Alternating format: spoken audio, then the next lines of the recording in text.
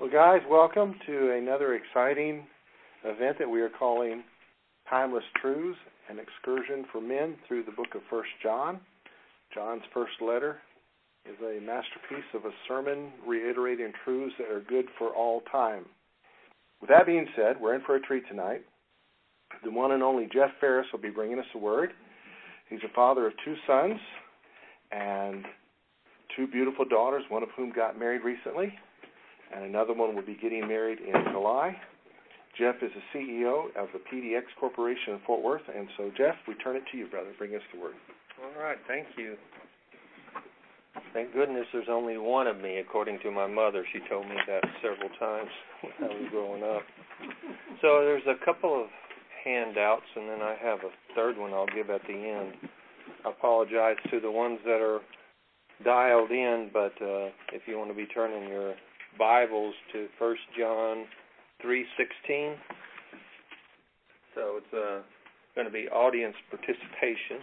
But I am excited about this lesson. It's always good to be reminded of truth. So before we get into it, I'll start us with a word of prayer. Lord, I thank you for your word and the power and the truth that's in it. We thank you for the opportunity to gather here as believers and to listen to hear from you about the words that we're going to be going over today. We pray, Father, that you would speak through me, speak through all of us as we share the message today. We thank you, Father, that according to your will, your word will not return void. Pray that those that have ears to hear, that the truths that they hear will take root in their heart and bear fruit. In Jesus' name, amen. All right, so Alan introduced John and his love. He referred to himself as a disciple who Jesus loved. And so I want to play a song here. One of the great things about being in charge is you get to decide what's going to happen. So this song here is one of my favorite songs. My family teases me all the time because I'll find a song that I really like, and I work in Fort Worth. So it's about 45 minutes there, 45 minutes back. And I'll play the same song over and over and over. The worst one that I got was from Alan. I say it was the worst one. It was, remember you taught a lesson on that, about the homeless guy, Jesus Love Never Failed Me Yet. Oh, yeah. I listened to that song for a week. And so this song I've been listening to, not solid for months, but it's a favorite of mine. And it's such a favorite that I picked it out to be sung at my daughter's wedding about a month ago. And Alan's son, Zane, was nice enough to sing it during the dinner after they were married. And the song is about love, and you've got the words to it there. That was one of the handouts. Y'all all have that? Okay, so I'm going to turn it up pretty loud. It's not a difficult song, so if you haven't heard it, we'll just jump in when you get the note. Yeah, absolutely.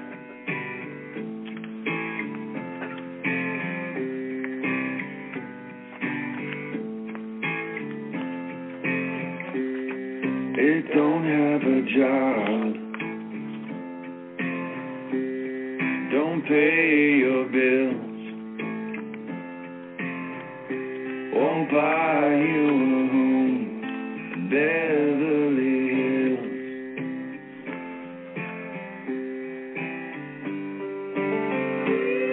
Won't fix your life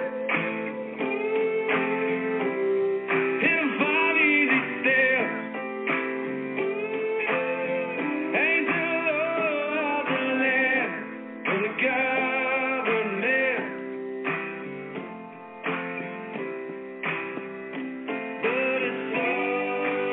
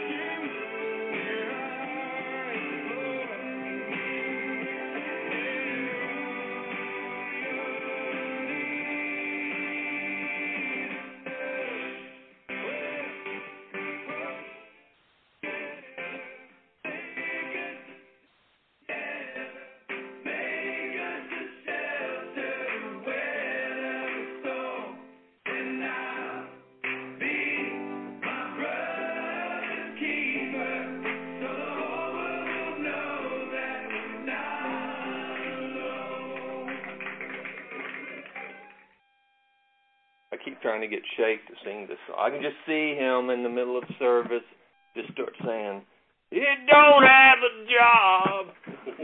It would be awesome. But not till he feels led to do it. So our scripture, you got a pen? Here you go. So our scripture is 1 John chapter 3, verse 16 through 18.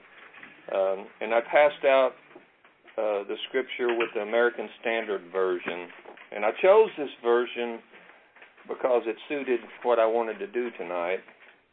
And I'll share with you, when I started out studying to teach this, I just got all wrapped around the axle of looking at, what does that word mean? And what does that word mean? And then I went to the different versions, and they're all a little different. And then I just felt like, well, all these people were led to write a version of the scripture as they were led by the Lord to do.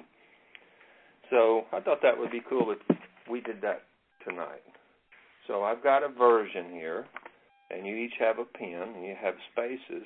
So I want to take you through the study that I did of this scripture, talk about the different words and the meanings behind them, and I'll give you time as we go through it for you to write 1 John 3, 16 through 18 according to you in your own words.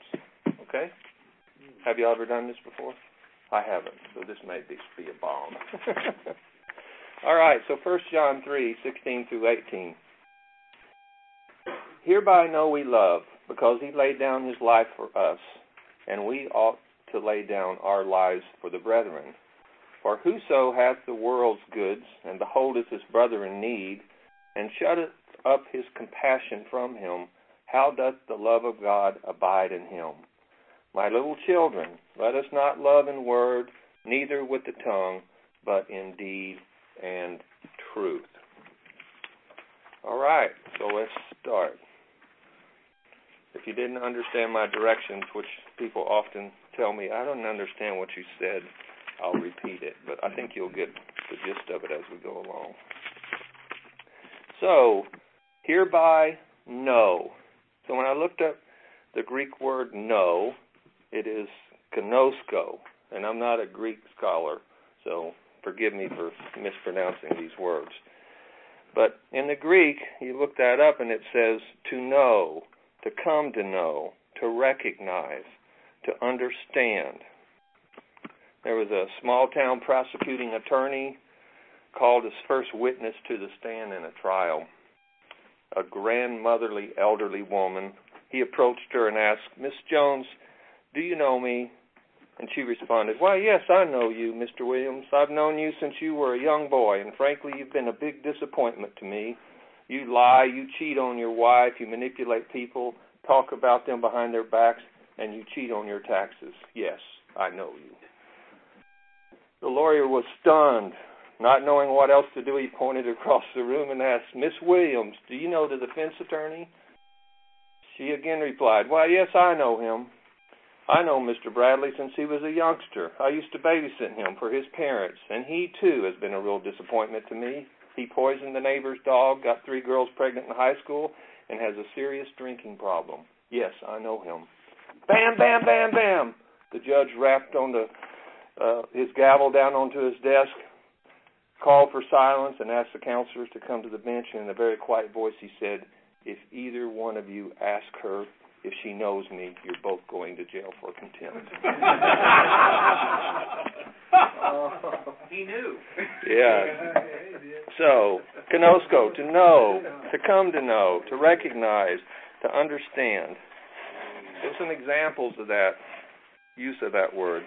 In John 8:32, "And you will come to know the truth, and the truth will set you free." John 6:69, "And we have come to believe and to know that you are the Holy One of God." And Luke 8:46, and this is when Jesus was going through a crowd, and a woman reached through the crowd and touched him. But Jesus said, "Someone touched me, for I was aware," that word, no, "I was aware of power going out from me." So What was the second one? The second one is, for we have come to believe in the scripture verse. the scripture verse, John 6:69.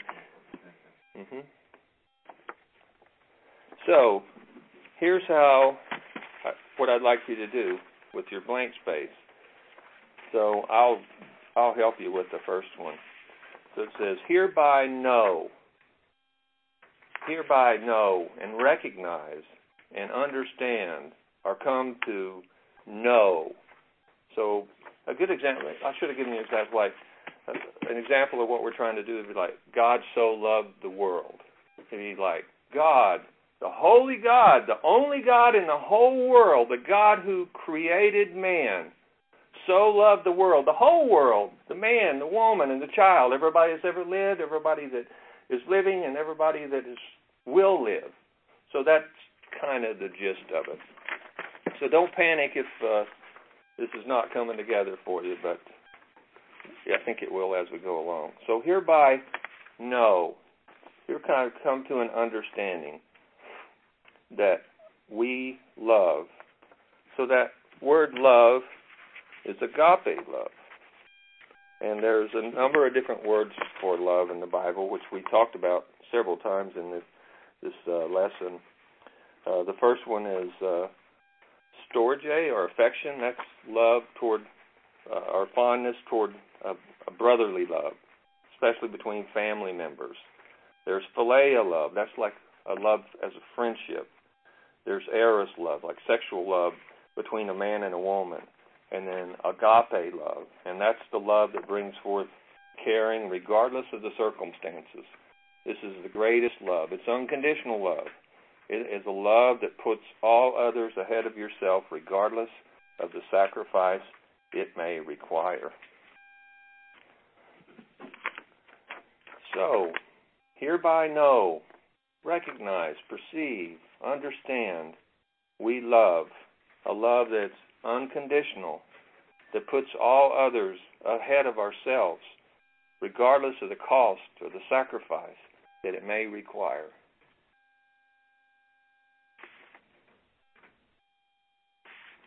Okay? Hereby know we love, because he laid down his life for us, that we ought to lay down our lives for the brethren. We ought. So ought, you look up the word ought, and it means to owe, to be indebted, to incur a bond, to be bound or obliged. In Luke 7:41, it talks about there were two debtors to a certain money lender, and the one owed so many denarii, and the other one owed 50 denarii. That word owed is the same word that's used for ought. So it's just like if you incur a debt, if you borrow money, it's not, well, I wonder if I should pay this back or not. I think I'll pay this back when I feel like it. No. If you borrow money, if you go down to borrow money to buy a car, you sign a note, and there's all kinds of legal jargon that says you are going to pay what you owe. It's not an option. So, did you hear the story about Jerry Jones' first job? So Jerry Jones' first job was as a debt collector. Said he went in to apply for a job as a debt collector, and he had no experience. He was very intense, so the manager gave him a tough account with the promise that if he collected, he got the job. 2 hours later, Jerry returned with the full amount. Amazing, said the manager. How on earth did you manage that? Easy, replied Jerry. I told him that if he didn't pay up, I'd tell all his other creditors that he had paid us. Get it? So, debt, obligation, you have to pay it. You're obligated to do it. So when I first read this scripture, sometimes when I've passed, I don't know that I fully grasped that this love that we're supposed to also demonstrate, as Christ did, it's not an option. We're required to do it.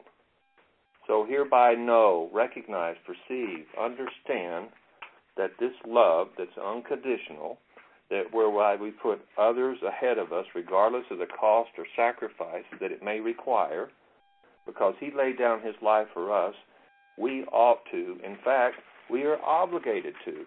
Just as a debtor is obligated to pay his debts, we are obligated to lay down our lives for the brethren.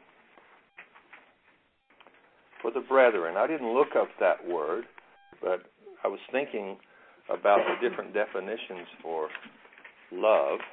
Agape love being godly love, unconditional love. You know, it's easy for us, or it's easier for us to make sacrifices for those other types of love. A philia love, like a friendship. It's not really a stretch when a friend says, "Can you help me?"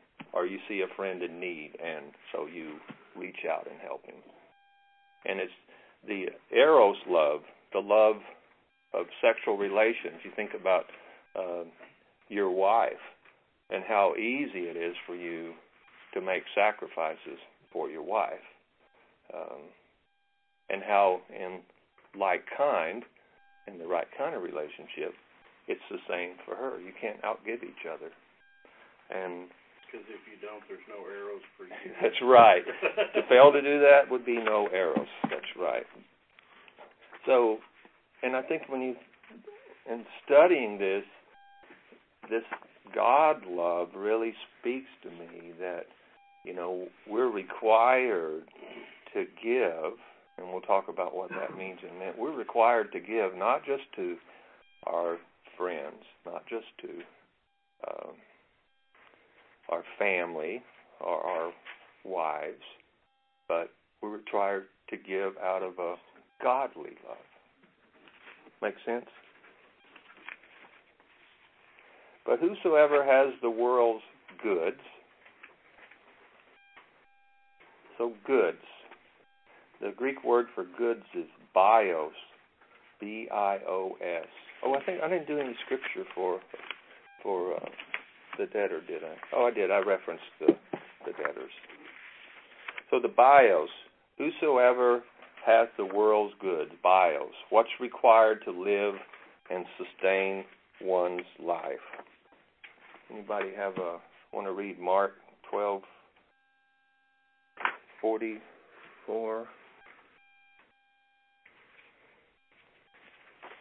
I got it cut off here. Mark 12:44, talking about lay down our lives for the brethren.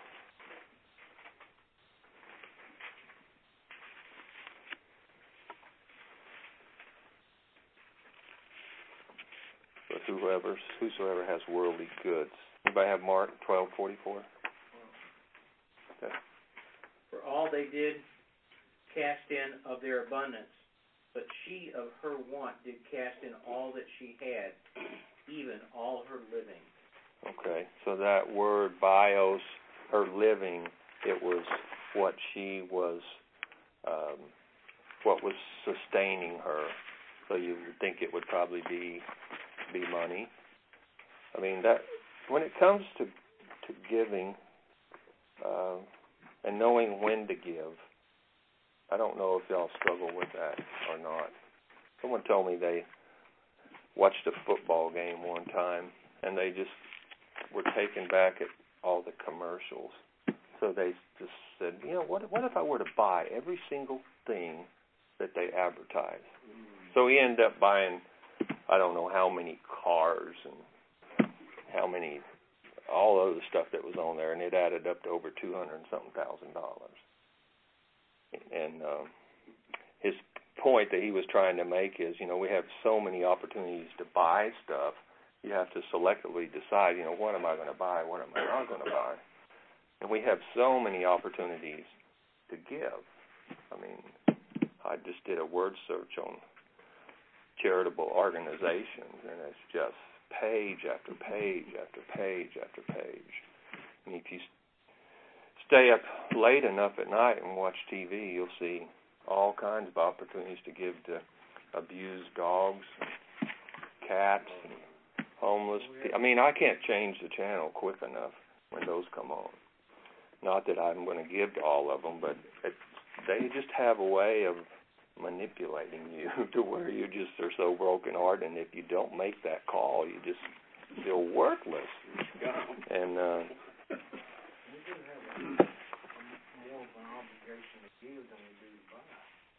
we do, yeah.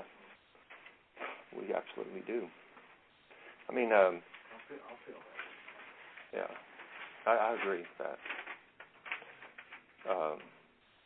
I travel a lot of my job, and most of my travel, I'm in cities.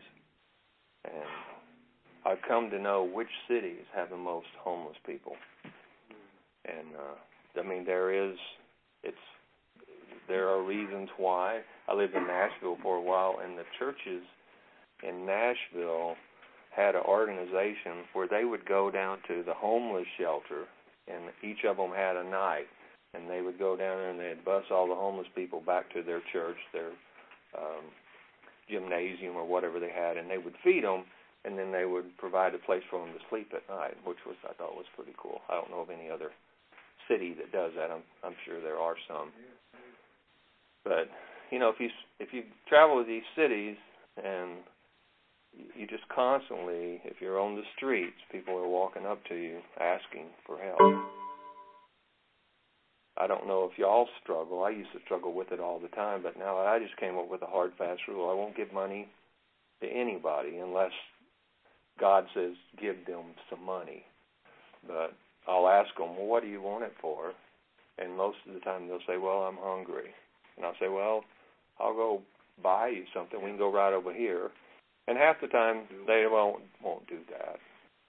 But I was really blessed by this guy in Fort Worth about 2 months ago when we were having our customer conference, and it was between sessions, so I was just walking outside enjoying the weather.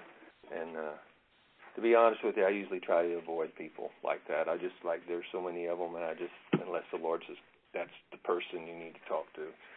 So y'all probably, none of y'all do that. Y'all probably seek them out. But I was looking at my phone, and the next thing I know, I look up, and here's this guy. He's a black guy, probably 50s. He looked like he was in good health, but he had dragging a suitcase, so he thought, okay, that's all he's got. And he said, do you have any, can you spare me some money? And I said, no, I can't give you any money. You know, are you hungry? I'll buy you something. He said, no, I'm not hungry right now, but you know, I probably will be later. And I said, well, I'll buy you some groceries or something. And this is downtown Fort Worth, and I'm thinking, I'm all free here. There's no grocery store in downtown Fort Worth. And he said, well, there's a convenience store 3 blocks down here. And I kept thinking, well, he's just thinking I'm going to give him the money. And I said, okay, well, I've got time. Let's go. So we walk 3 blocks and turn. Sure enough, there's a convenience store in downtown Fort Worth, and we go in there, and so he told me his story on the way there, that he had moved here from somewhere in Michigan or somewhere he's out of a job. He came down here to live with his sister and get a job, and it didn't work out with his sister, so he was on the street, and he's looking for a job, and so he just wanted some canned goods. So he went to the back of that convenience store, and he came back with 3 cans.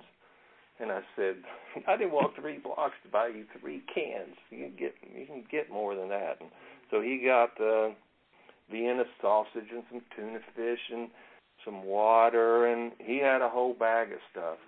And he was sincere. That's what he wanted. He just needed help, like we all need help at times. But I think trying to know when to give and who to give to, it's something that you have to really seek the Holy Spirit's guidance. And if we went around the room, y'all probably could all say, yeah, one time I felt led to do this or do that. And sometimes you'll find out later, wow, I was right on because I heard they needed that and I didn't know that. And sometimes you never hear it. I mean, but in my mind, you just planted the seed that God told you to plant and just go on. You know, there was kind of a good story out of that, and right there, right behind Ben, last week, that giving but God's love is not to question that giving. It's up to God and that person.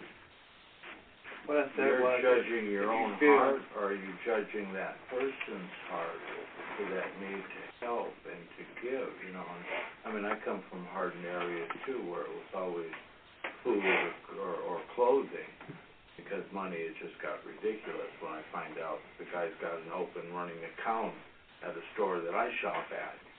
It's like, Right. you know, it's like, you know, no more money for you, but, you know, where's the conviction?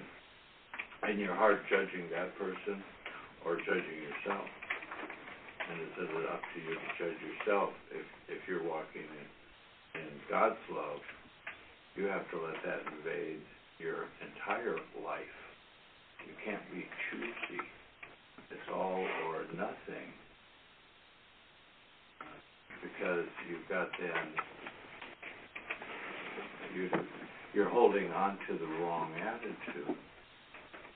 And I'm not saying this is an easy thing to do. It's not. Right. But you never know when you're entertaining an angel. Well, I mean, I don't dispute what you're saying. I guess maybe just in response to that, and I'll speak just for myself, there's just so many opportunities to give that if I gave to every need that came across my path, I honestly feel like that if I wasn't seeking the Lord when I gave it, that I wouldn't have anything to give to the person that the Lord put in front of me. A good example of me giving not out of God's direction, but just out, oh, that's cool, I think I'll do that. I was in California with my CFO, and we were staying in a hotel, and we got in late, and it's like, well, let's just walk across the street to this Payway, I think it was. No, it wasn't even Payway. It was, but you went in, you got your little tray, and you went by, and you got your food. So I'm behind this guy, and he gets up there, and he didn't have enough money. And it's like, oh, it's fine, I'll pay for it. And so the lady behind me says, would you buy mine? I don't have any. I'm like, well, yeah, sure. So then I go and sit down, and it's like a flashing light above our table. He will buy your dinner. And everybody came in, would you buy my, just like our CFO's like, we got to get out. How do you get into the middle of this stuff? I'm like, so probably spent too much time on that. But Well, I have one more. Okay, yeah. I helped a lady once and was not led by the Lord to help her, and it made her life worse. Yeah. Her car needed to be repaired. I got her car repaired. Because her car was repaired, she wound up in jail. Because she used that car to commit the crime. Yeah. But then, you left on the Lord. Pastor, I mean, just last night? Maybe getting that car fixed wasn't to help her see things. Yeah, that's not the help she needed. Jesus went to the pool of Bethesda, healed one guy, left the rest of them sitting there sick. He says, I only do what the Father tells me to do. Amen. And that's it. You're not judging. Yeah. You're listening to the Lord. So maybe this next person who got that car, that's who you were meant to help. That's why God had you help her fix her car. No, she kept her car, but she wound up in jail. It made her life worse. Did she still have the car then? She didn't lose her car, but it made her life worse. You know, we just had a gentleman now who came in who we both knew that he works at churches, and he says, well, yeah, remember me about a year ago? And of course you said, no, it was only about 6 months ago, and I know your story, and I mean, you know, but the people who work you and the people who need it, you know, you wind up judging them, and really biblical. I mean, I've been looking at all the love scriptures, and sorry, it just you're not supposed to worry about that. I was going through a drive-in the other night. It was late. Just get something on the way home. I pull my money out, and the lady looks and she says, your meal's paid for. The person 2 cars up bought yours. I don't know what her name is. And I saw the vehicle drive off, and I have no idea who the vehicle belonged to. I'm sitting there going, really? Wow. It was just stunning to receive something that you had no idea. Is that saying it backwards? I don't know. That's good. All I know is I was the most shocked I've been in quite a while. Yeah, one of the things I wrote down here is I feel like the Lord's kind of leading me through this word compassion that's here. You know, that in itself is an act of the Holy Spirit that comes on us when He is calling to something. That's throughout the Gospels where Jesus looks at people and all so moved with compassion and flows out of them and he almost can't stop it.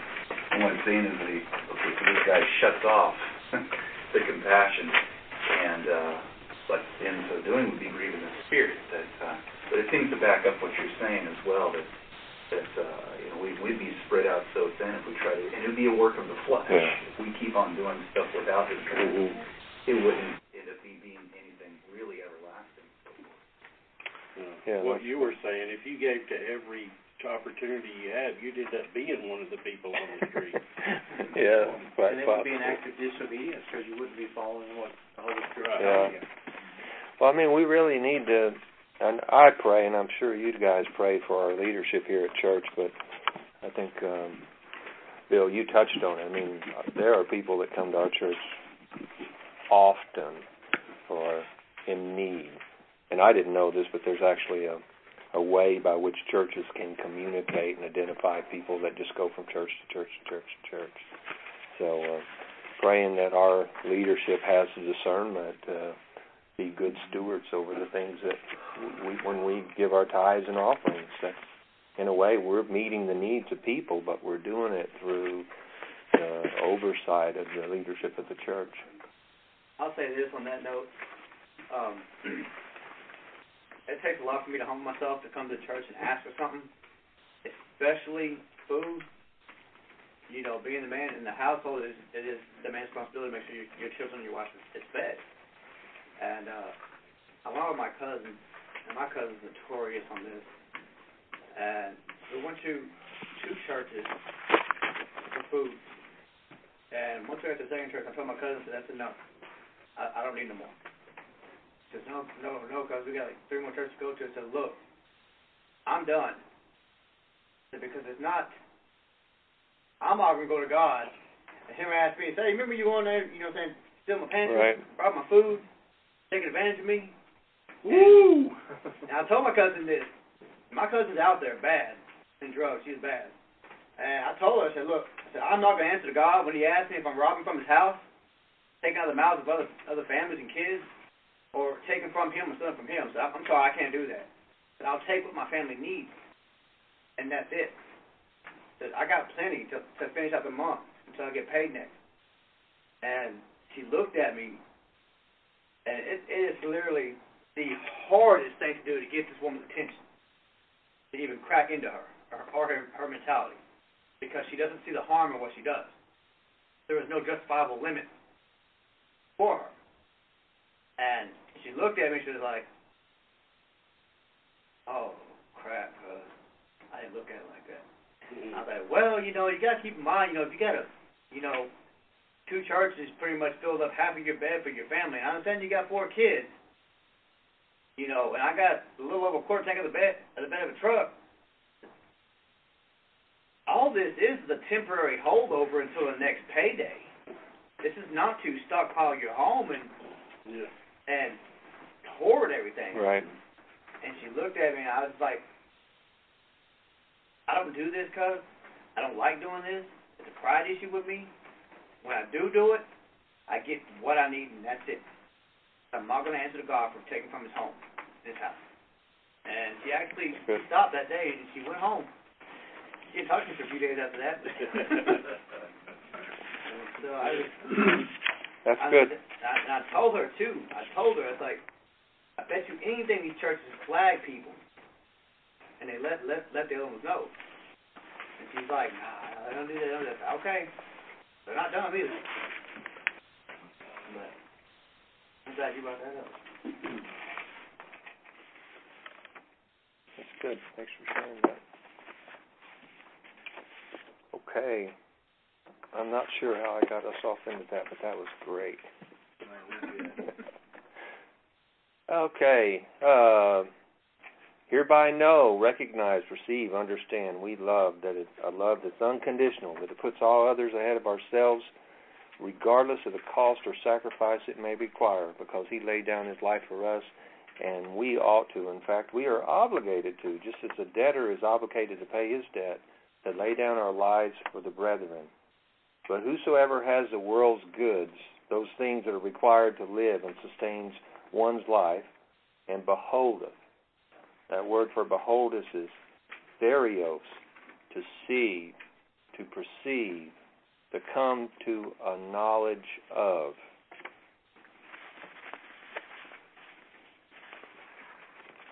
So some examples of that are in Mark chapter 5, verse 38. They came to the house of the synagogue official, and Jesus saw a commotion with people weeping and wailing loudly. So he saw, he perceived, he actually understood there was an issue going on. Mark 12:41 says, and taking a seat opposite the treasure, he, Jesus, was watching. He was perceiving. He was looking at what was going on, at how the people were putting money into the offering box. Many people were putting in large sums, and then it goes on to talk about the woman who just put in a mite. She put in all she had. Those are two scriptures that talk about the Greek word theorio, to see, to look at, to watch closely, to perceive, and to experience. So, and beholdeth, to see, to perceive, to come to a knowledge or an understanding. I think that really kind of speaks to me that it's more than just you observe something, but to perceive it, to have an understanding and a knowledge of what that need is. That's where the Holy Spirit gives you guidance on what you need to do. And you don't. We can all be moved by a situation, but it's one thing to be moved, and it's another thing to be led by the Spirit to get involved in certain things. That makes sense? That's good. And beholdeth, to perceive, to come to a knowledge of his brother in need, and shutteth up his compassion from him. So shutteth, that Greek word for shutteth is apo, A-P-O. And that means to distance yourself from, to avoid, to riddance, to,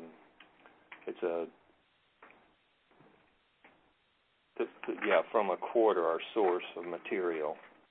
So, to behold it, to see, perceive, to come to a knowledge of, to have an understanding of, his brother in need, and shutteth up his compassion. In other words, shutteth, to distance ourselves from it, to avoid it at all costs. How does the love of God abide in him?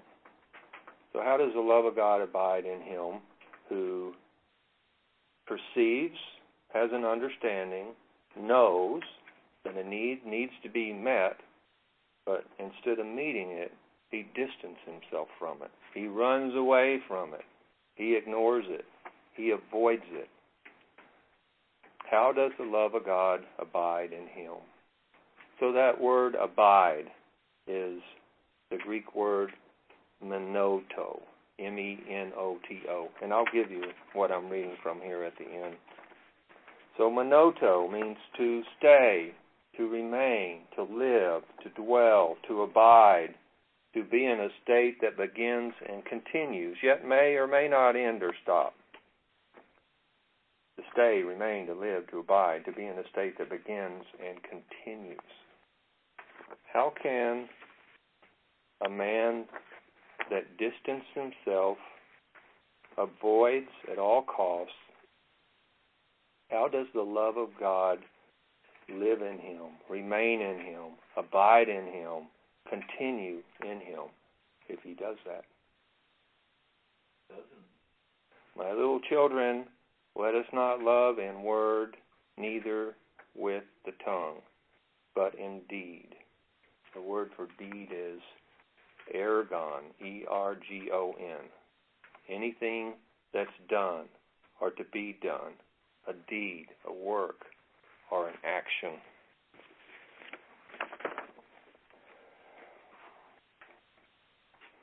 I didn't read the scripture on the apo, to distance yourself. A good example of that is Matthew chapter 7, verse 23. And then will I declare to you, I never knew you. Go away from me, you who practice lawlessness.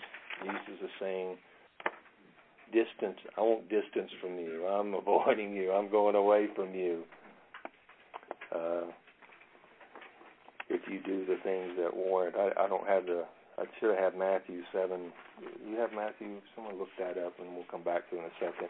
Matthew 7, maybe 21 and 22 that lead up to 23.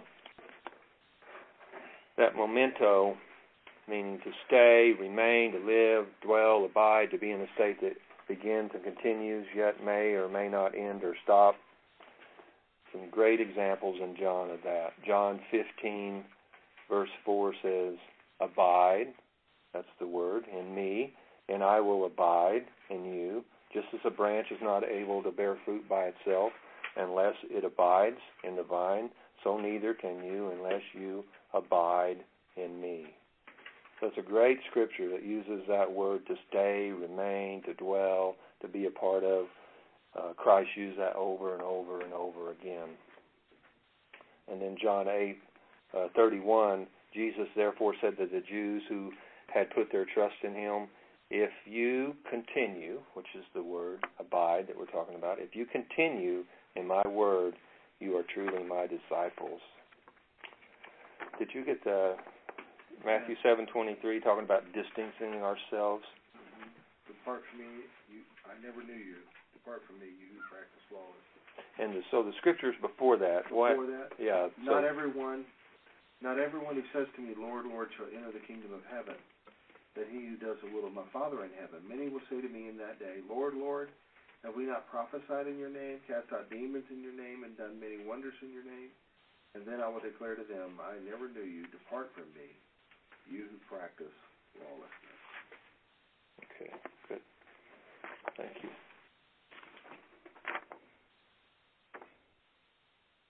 My little children, let us not love in word, neither with tongue, but in deed. In anything that we do, in our work and in our actions, and trust.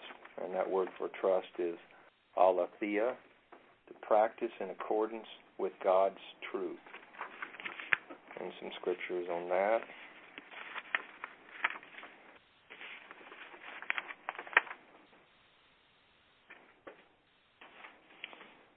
A definition would be truth, truthfulness corresponding to reality, love of truth, sincerity, divine truth, revealed to man, practice in according with the gospel truth.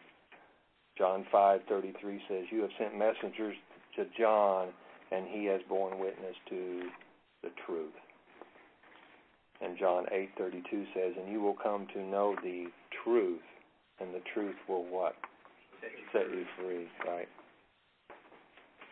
So that's the study I got from it. I've got something else I want to touch on in a second, but if I read out in one continuous reading what I got from it, it was hereby know and recognize, perceive, and understand we love, a love that is unconditional, that puts all others ahead of ourselves, regardless of the cost or the sacrifice that it may require.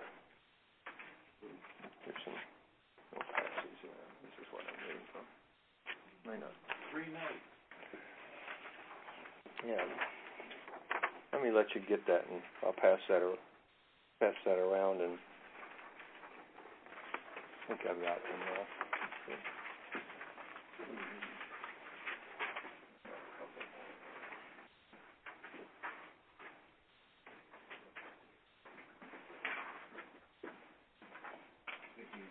This looks so much better than my notes.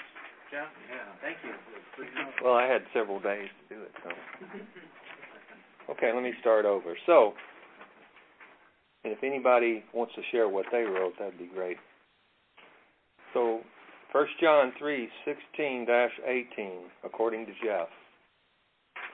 Hereby know, recognize, perceive, and understand we love with a love that is unconditional all others ahead of ourselves, regardless of the cost or sacrifice that it may require, because he laid down his life for us, and we ought to. In fact, we are obligated to, just as the debtor is obligated to pay his debts, to lay down our lives for the brethren. But whoso has the world's goods, those things that are required to sustain our life, and beholdeth, actually sees and perceives and comes to a knowledge of it, his brother being in need, and shutteth or distance himself or avoids his compassion from him, how does the love of God abide and live and dwell and continue in him? My little children, let us not love in word, neither with tongue, but in deed. In anything that we do or that we plan will be done with our work and with our actions and in truth, practicing in accordance with the gospel truth. Amen. You know, when I was reading this, does anybody, maybe we don't have to do the rest of it, see how much time we got. Anybody else have anything written down that they'd like to share? What spoke to you differently? What you're doing is how the Amplified Bible would read. It would expound on the definitions of certain key words in Scripture, and I didn't expound on that. I only got one done, but the first one, I wrote my own version of that 1 John 3:16, and this is just in my words. It says, "This is how we know He loves us, because He willingly laid down His life for us, so we should do likewise for our brother." That's great. There's a really good source to study from. I know there's all kinds of them, but just for what it's worth, what I use a lot when I'm studying the Bible is you can go online and you can just type in Bible online, and it comes up with Bible Gateway, and you can put in the scriptures and the chapter and the verse, and there's all these different versions, but there's one of them that is Matthew's Interlinear, so it has the scripture, and underneath it, it has the Greek words underneath the words, and you click on it, and it takes you right over, and it says, here's the definition of that word in Greek, and you click on that, and it gives you, here's all the scriptures in which that word was used. So, like a concordance? Yeah, only you don't have to flip back through, because I was trying to use a concordance last week, preparing for the lesson. Like, man, I'll never get this done doing this. So that was cool that I got that. Thank you for sharing that, Scott. Anybody else write down anything? Read through what I wrote down about it. I just wrote we should try our best to follow him in our lives. Amen. Did you have some? Yeah, I wrote down, by this we're cognizant of what love is, because Jude's action of love, of having laid down his life for us, and we should fulfill our love with the action of laying down lives for each other. And if one lacks nothing in the good, worldly goods, and we see the brotherhood in the need, and the Holy Spirit moves us to compassion, do something, but he hardens his heart against doing something, then how can he say that the love of God is in him? That's great. That kind of ties in with what Vince posted, talking about obeying the voice of God in you and what he tells you to do. Because our love is manifested by our acts of obedience to the Holy Spirit in us. And then that's how other people see the love of God in us, by the things we do. Right. And I think that's more of a witness than walking up to somebody and trying to condemn them or give them the Roman road to salvation or whatever that is. Yeah. I think loving. Go ahead. night the other night. Yeah. Alan, you were saying? I think loving can involve words, but it's going to go beyond the level of words. We don't just dole out stuff, but we express love with our actions and with our words. And so when he says, my little children, let us not love in word, neither with the tongue, but in deed and in truth, he's saying put your walking where your talking is. Put your money where your mouth is. And when he says in deed and in truth, I kind of see it in two ways. The deed is what you're doing to help somebody. The truth sometimes is what you have to say that you may not want to say. But they don't want to hear. Like somebody's running from the law, you got to tell them, man, you need to turn yourself in. It isn't going to get any better. You know what I mean? But you speak the truth in love. You don't use it like a club. But anyway.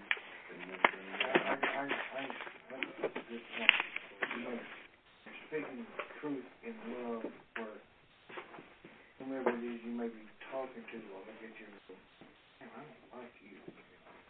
But you're telling him how you feel, telling them how you feel and what they should or should not do, but you care about them. Does it make sense? Yes. Is that what you tell your kid, this is going to hurt me more? No, I never told him that. I'm doing this in love, bend over and touch you. My dad, I remember Dad saying that to me, I just ran. I remember at college one year, and one of the guys in the dorm was not saved. He was from China, and he was a Buddhist, and he was a practicing Buddhist, and and there were several of the Christian organizations on campus that would come by, and all of them were. And I asked him one day, I said, Josh, why is it that you won't talk to them? He says, your actions scream so loud I can't hear the words. Was it Mother Teresa? Him all over campus, huh? Yeah, Mother Teresa says, go through all the world and preach the gospel, and when necessary, use words. Yeah, that's good. St. Francis said that. Let's Okay, sure. listeners.